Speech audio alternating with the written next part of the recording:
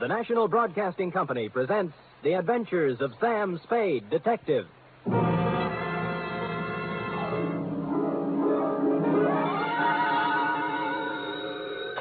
Sam Spade Detective Agency. Me, sweetheart. Sam, where have you been?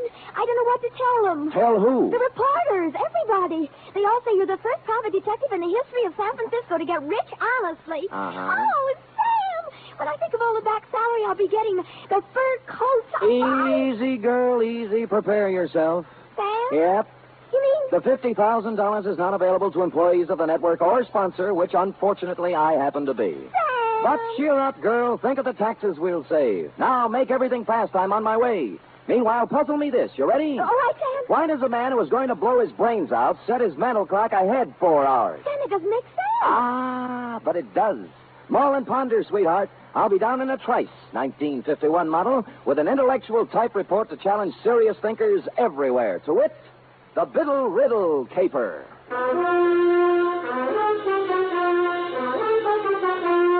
For NBC, William Spear, radio's outstanding producer, director of mystery and crime drama, brings you the greatest private detective of them all in The Adventures of Sam Spade. All alone by the microphone. Pizza. Iffy? Sam, I just can't get anywhere with this. Never kick on the third down, Cherub. Give it another No, try. it's no use, Sam. I'm mentally through. Well, you know best. I just give up. Sam, Huh? what are those funny little bumps on your cheek? Go ahead, guess. Smallpox? Hey, You get more. look like little waffle marks. That's what happens when somebody hits you with a microphone, sweetheart. Now, if you look closer, just above the marks, under my eye, Oh, yes. clearly and distinctly, in reverse, of course, the 3 letters of a network known far and wide for its hospitality to unemployed private detectives. You mean? Shh, not here, girl. Poise the pencil. Who knows? A sponsor may be listening. Ready? Yes, sir. To Mr. Tracy Abbott, Drake Carlton Hotel, copy to Dundee at Homicide. From Samuel Spade, license number 1375596. Subject, the Biddle Riddle Caper. Dear Tracy, it had a nice conventional start, this one. A nice conventional phone call telling me to drop up to room 402 of the Drake Carlton around 3 in the afternoon. But when I got there, I found that over the nice conventional number on the door was hung a temporary sign reading Olympic Radio Productions. Tracy Abbott, editor, director, and producer.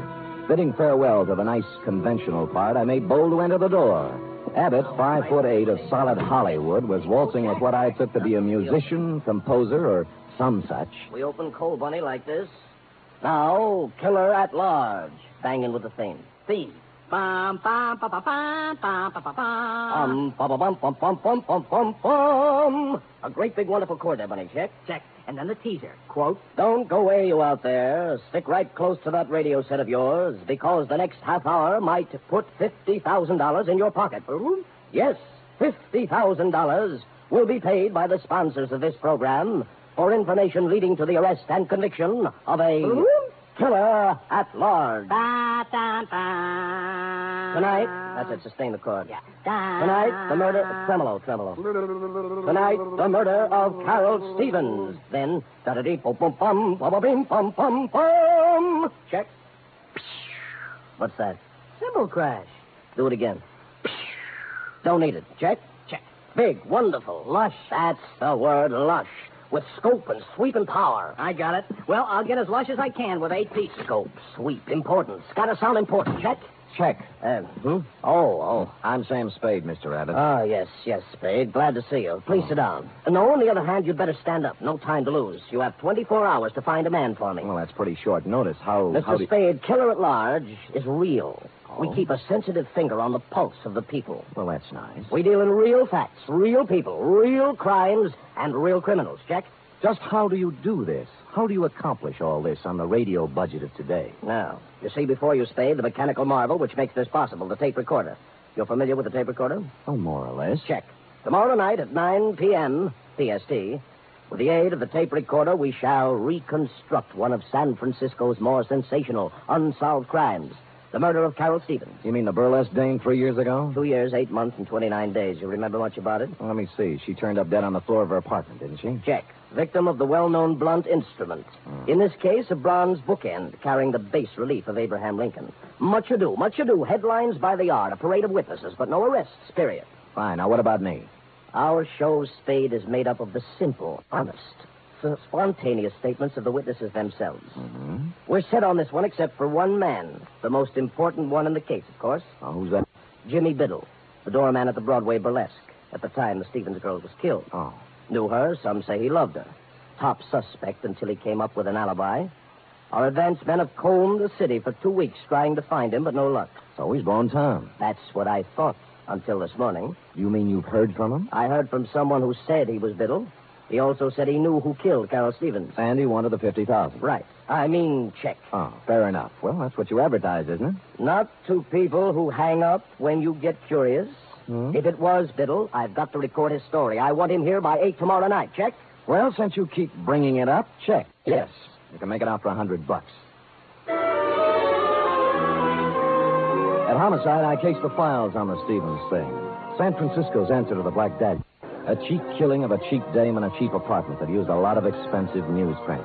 She'd taken her last turn under the blue spot around 10:30, left the theater, and hustled straight home because at 11 sharp, according to the neighbor across the hall, someone had tried the Abraham Lincoln bookend on Carol for size. She hit the floor just as the 11 o'clock news came on. Biddle's alibi had to be good, and it was. It came, as a matter of fact, from the greatest little alibi factory in town. Biddle was drinking old fashions with Joseph P. Norgard, the well-known criminal lawyer at the time of the killing. So I trotted over to Norgard's office on Market Street, found him tied up, and settled down in the waiting room next to a gimlet-eyed youth in a neon-striped suit who looked like he made a living sticking up crap games. He was filing his nails. Buddy. Yeah, buddy? You sure you're in the right office, buddy? Positive, buddy. I just thought I might save you some trouble, that's all. Sam Spade, ain't it? Hey, you're a smart kid. I try hard. I still think you'd be wise to blow. Now, this is quite a turn you do, buddy. Study nights with Richard Woodmark. Sam, I told you I want to save you a bad time. You're a nice guy. Thank you. Must be a lot of things you can do around town to make a buck without coming here. Now, why don't you lift it out of that chair? I'm not going to do it, Mr. Norgard, and that's fine with me. I'll get with you later. Bye, buddy.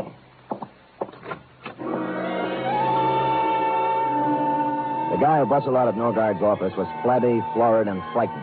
Pinstripe gave me a last baleful look and sidled out into the hall after him, which was nice because I was running out of punchlines. Luke, I thought I told you to. Oh. Mr. Norgard? I am? I'm sorry to barge in. My name's Spade. I'm a private detective. Of course you are. And a hungry one. Well, we're polite in here, too. Why do you say that? You're the fourth today. Oh? I'm about to prepare a mimeograph statement entitled, What I Know About the Stevens Case, or You Too Can Make $50,000. Like a copy? You know, I can't remember when I've been treated so nice. What do you know about the Stevens case, Mr. Norgard? It's all in the homicide file. On the fateful night, I ran into Jimmy Biddle as I was coming out of a bar in Chinatown. He'd hit the skids. But he used to be a useful friend, so I asked him up to my apartment for a drink. Posey? Sat him in a chair, made him an old-fashioned, loaned him $5, and hustled him out. Uh-huh. Total elapsed time, 45 minutes, from 10:45 to 11:30 p.m. And that is all I have to say at this time. Have you seen Biddle since? Not since the investigation. I don't know where he is now, and I don't know who killed Carol Stevens. Period. Paragraph. Do you think Jimmy knows who killed her? Maybe. Well, he says he does. Oh? Where did you see him? He's hungry, too. We work the same breadline. Oh, I'm sorry I said that, Spade. Who are you working for? Olympic Radio Productions. Killer at Large. Yes? They want me to come to the studio tonight and record a statement for them. Uh-huh. I wonder if I ought to tell them what I really think. What's that? About Biddle. There's no point in talking around it anymore. I think he killed her. Well, that's a neat trick if he was drinking your liquor at the time. Oh, I think he did it after he left my place. Two things place the time of death. The medical examiner's report, which could be off as much as 3 hours. And the neighbor who thinks he heard the girl fall as the news came on. How reliable is that? Well, they usually think of those things during an investigation. But they didn't think hard enough. You say you talked to Biddle? He called my client. Why? He had 50,000 good reasons, according to him. You know, funny things happen when the dough gets into it. Bought people don't stay bought. Lost people get found. Yeah. Well, I've told you all I know, Spade. If you have no more questions. Oh, just one more. Who's the little weasel in the pinstripe? You mean Luke? Yeah. Oh, I put him out there to scare off the hungry ones. Nothing to do with you. And the fat character he's tailing has nothing to do with me either, huh? You really want to know? Love to. He's a pastry cook. I'm representing his wife in a divorce action. Thinks he's Casanova. Pressure cooker, eh?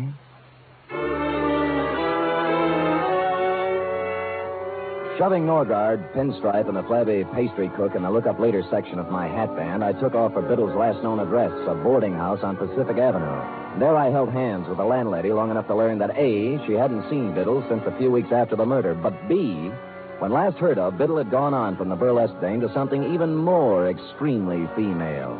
According to the landlady... Name's Rosalie. Understand she's working on the line at the Pacific Ballroom. Red hair, blue eyes, and boom, boom. You get me? I got you. Pacific Ballroom, eh?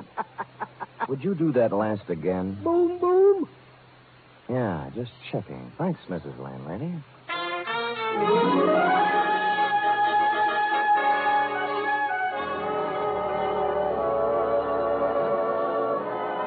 Hello?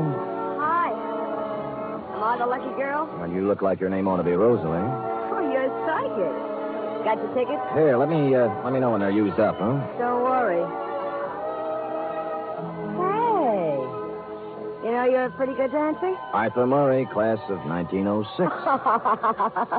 Only I didn't come here to dance. Oh. I'm looking for Jimmy Biddle, you know him? Yeah, I know him. You a cop? Not exactly. Oh, what's the difference, cop or no cop? You'll find him one of these days. Where? In the bay, maybe. Or the morgue. He knows it. That's the funny part. He knows it, and he can't do anything about it. It's got him. Rosalie, baby, look, I know. That's enough about Jimmy. Let's dance, huh? That's what you're paying for, isn't it? Well, come on. Where is he? You're wasting your time. I won't sell him out. I'm through with him, but I won't sell him out. Ah, here's your ticket.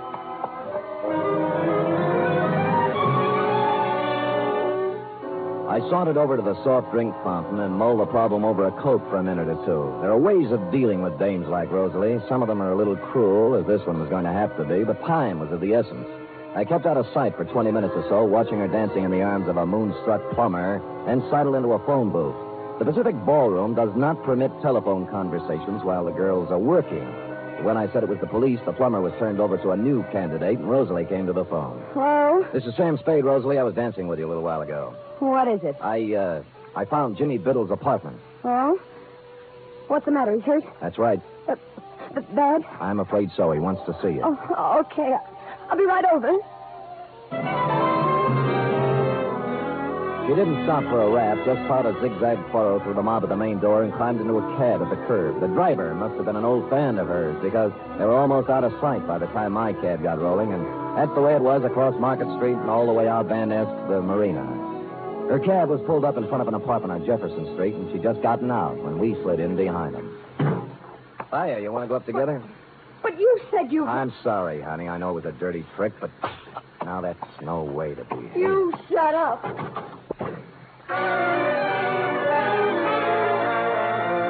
The gold card holder by the doorbell listed the tenant as W.R. Smith. Mr. Smith was evidently not home. The lady manager in the apartment next to his was, and after the usual license showing and more than the usual sweet talk, she came up with the key.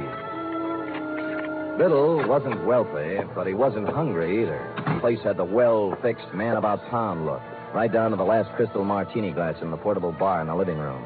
Next to it was a mahogany desk, in which were sundry checkbooks and deposit slips indicating Biddle had found a prosperous widow or had been doing rather well at Canasta. A clock chimed 4 in the next room. Since it was after 10, I wondered why I went in to take a look. Maybe I was psychic, like the girl said. There was a tape recorder against one wall, the same kind I'd seen in your office, Tracy, with a microphone and a roll of tape in it, half used up. Holding the microphone with one hand was Jimmy Biddle. In the other hand, a .38. He wasn't hurt, as I'd told her. He was dead.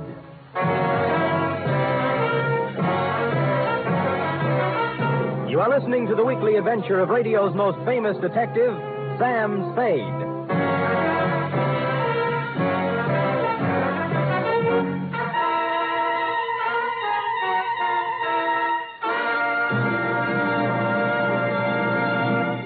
This Sunday, there's another outstanding production by Theater Guild on the air. It's a one-hour adaptation of the thrilling tale of intrigue in post-war Vienna, The Third Man. Joseph Cotton and Senior Hasso star in this Theater Guild on the air broadcast. And Sunday over most of these NBC stations also means The Big Show, an hour and a half of the finest in comedy, music, and drama. Tallulah will be your hostess, and just listen to a few of the stars. Fred Allen, Marlene Dietrich, Danny Thomas, and Fran Warren. There'll be many more, too, so tune in this Sunday and every Sunday for The Big Show.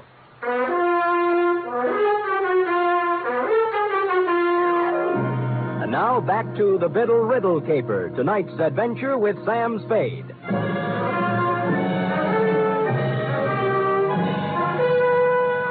In accordance with Chapter 5 of the Private Detective's Manual entitled How to Keep Your License, I called Homicide and gave him the facts and figures, then went back to the study. Jimmy Biddle was surrounded by props like part 1 of the photo crime puzzle. I carefully reached over his shoulder and pressed the button on the tape recorder. My name's Jimmy Biddle. The DA will remember me. We saw a lot of each other during the week after Carol Stevens hit the deck in her apartment 3 years ago. At just about this time of night. I fooled him then. I could probably go on fooling him, but I'm tired of it. I'm tired of living this way. So here it is. I knew Carol Stevens well. I was crazy about her, and I was jealous, too. That's why I killed her. Thought I could go on and on, playing hide-and-go-seek for the rest of my life, but sooner or later this kind of thing gets too heavy to pack around. You gotta get rid of it, one way or another. Period. End of report. I rousted the landlady again, and we went over the room together. A helpful type landlady. She contributed 1,000-odd bits of gossip about Jimmy Biddle, only one of which struck me as interesting.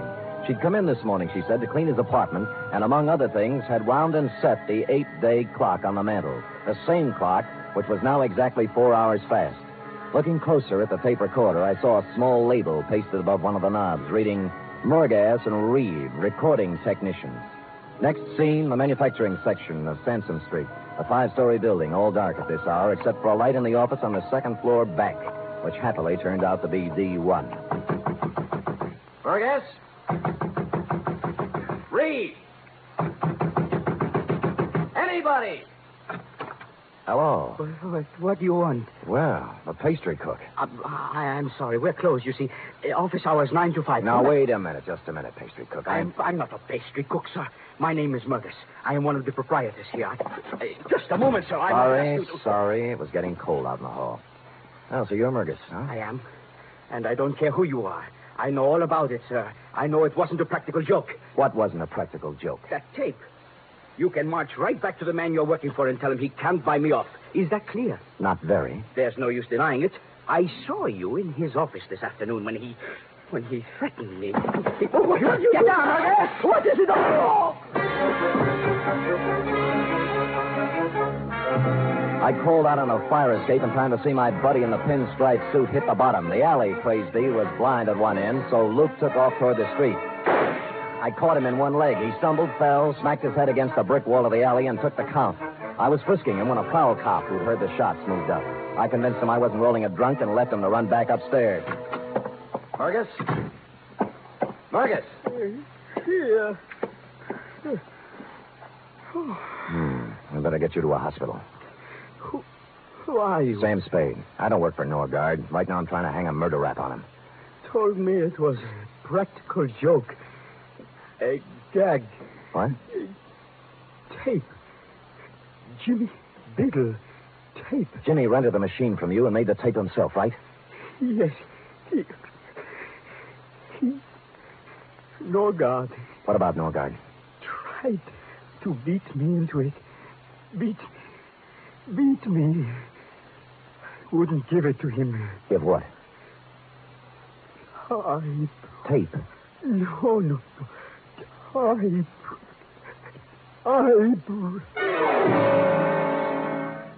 tried to point to the desk as he passed out, and so to this already bubbling stew, we had a crucial typewriter. While waiting for the ambulance, I cased it and found nothing. Then stuck a piece of paper into it and began to type. 4 quick brown foxes had jumped over 4 lazy dogs when the sound changed. I looked closer, then tackled a messy job I always leave to my secretary. I hate to play with typewriter ribbons, but this wasn't a typewriter ribbon, since said ribbon had come to an end and I was pecking away at a piece of sound tape.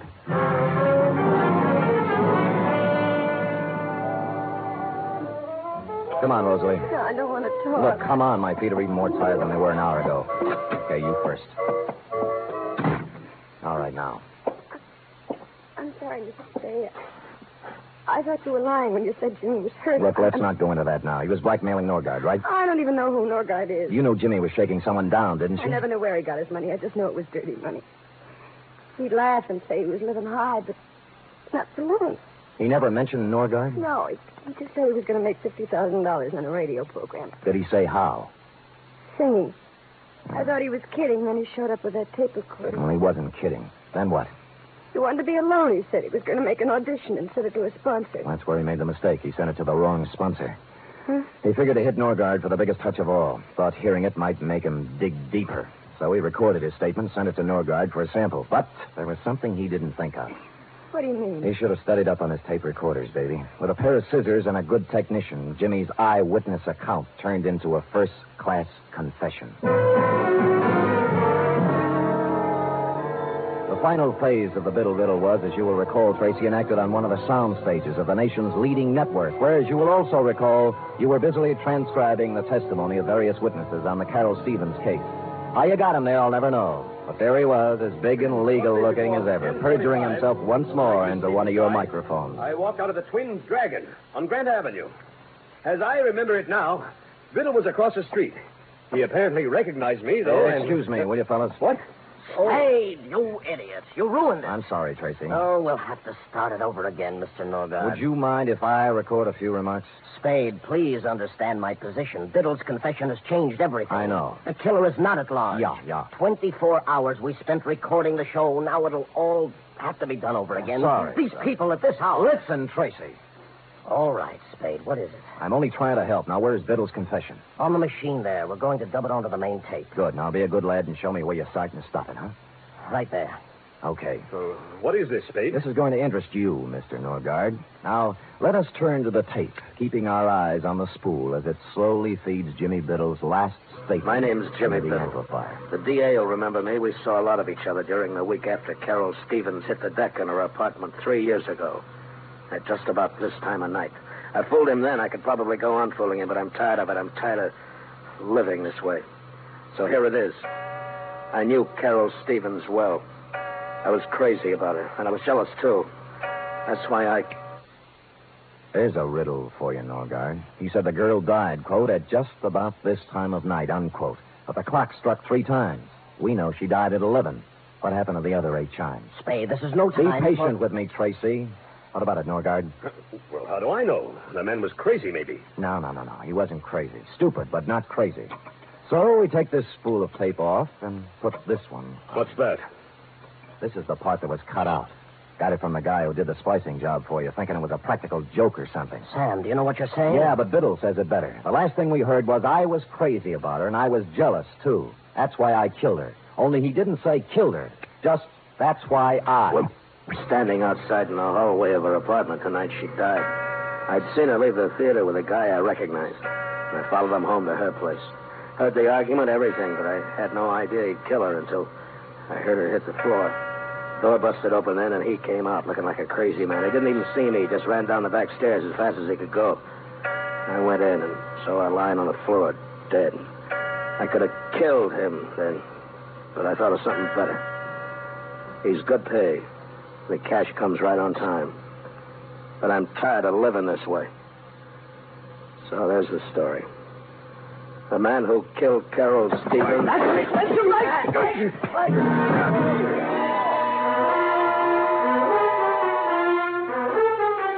This is as far as Biddle got, since Norgard had grabbed a stand mic and slammed it into the recording machine. In the rhubarb which followed, he also slammed it into my face, which is why I carry the imprint of the nation's #1 network just below my right eye. So that's about the crop, Tracy. Norgard and Pinstripe now lie cheek by jowl in the jail hospital trying to think of an honest lawyer who'll defend them. while you, Tracy, with a third round of interviews before you, are considering tossing out Carol Stevens and doing the shooting of Dan McGrew. Period. End of report.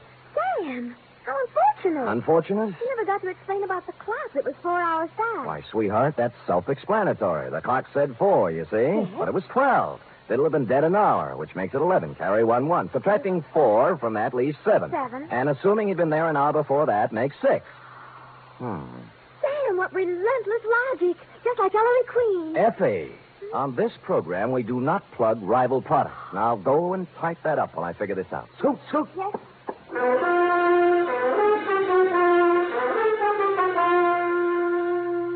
3 chimes mean good times on NBC. There's mystery and music every Saturday on NBC. For Mystery tomorrow, Herbert Marshall stars as the Man Called X.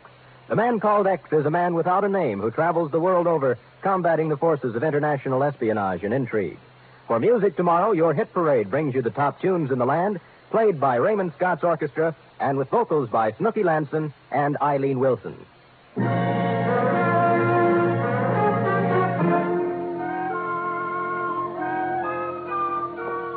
it is, Sam. Thank you, dear one. I see by the furrows in your brow that you have not as yet solved the matter of the missing chimes. Oh, why Norgard set the clock ahead when he shot Jimmy Biddle?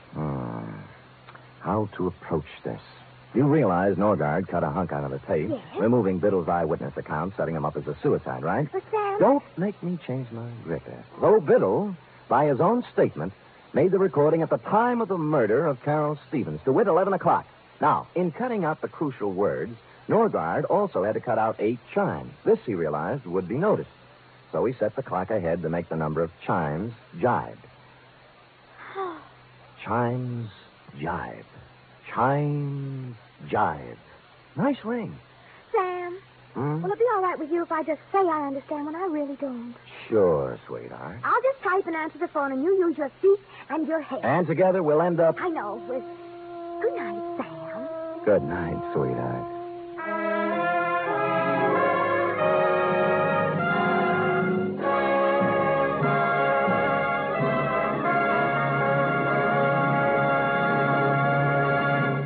The Adventures of Sam Spade are produced, edited, and directed by William Spear. Sam Spade was played by Stephen Dunn. Lorene Tuttle is Effie.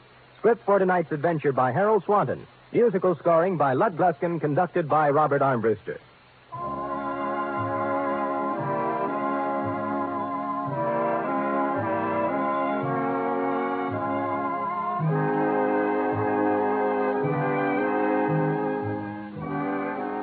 Join us again next week, same time, for another adventure with Sam Spade.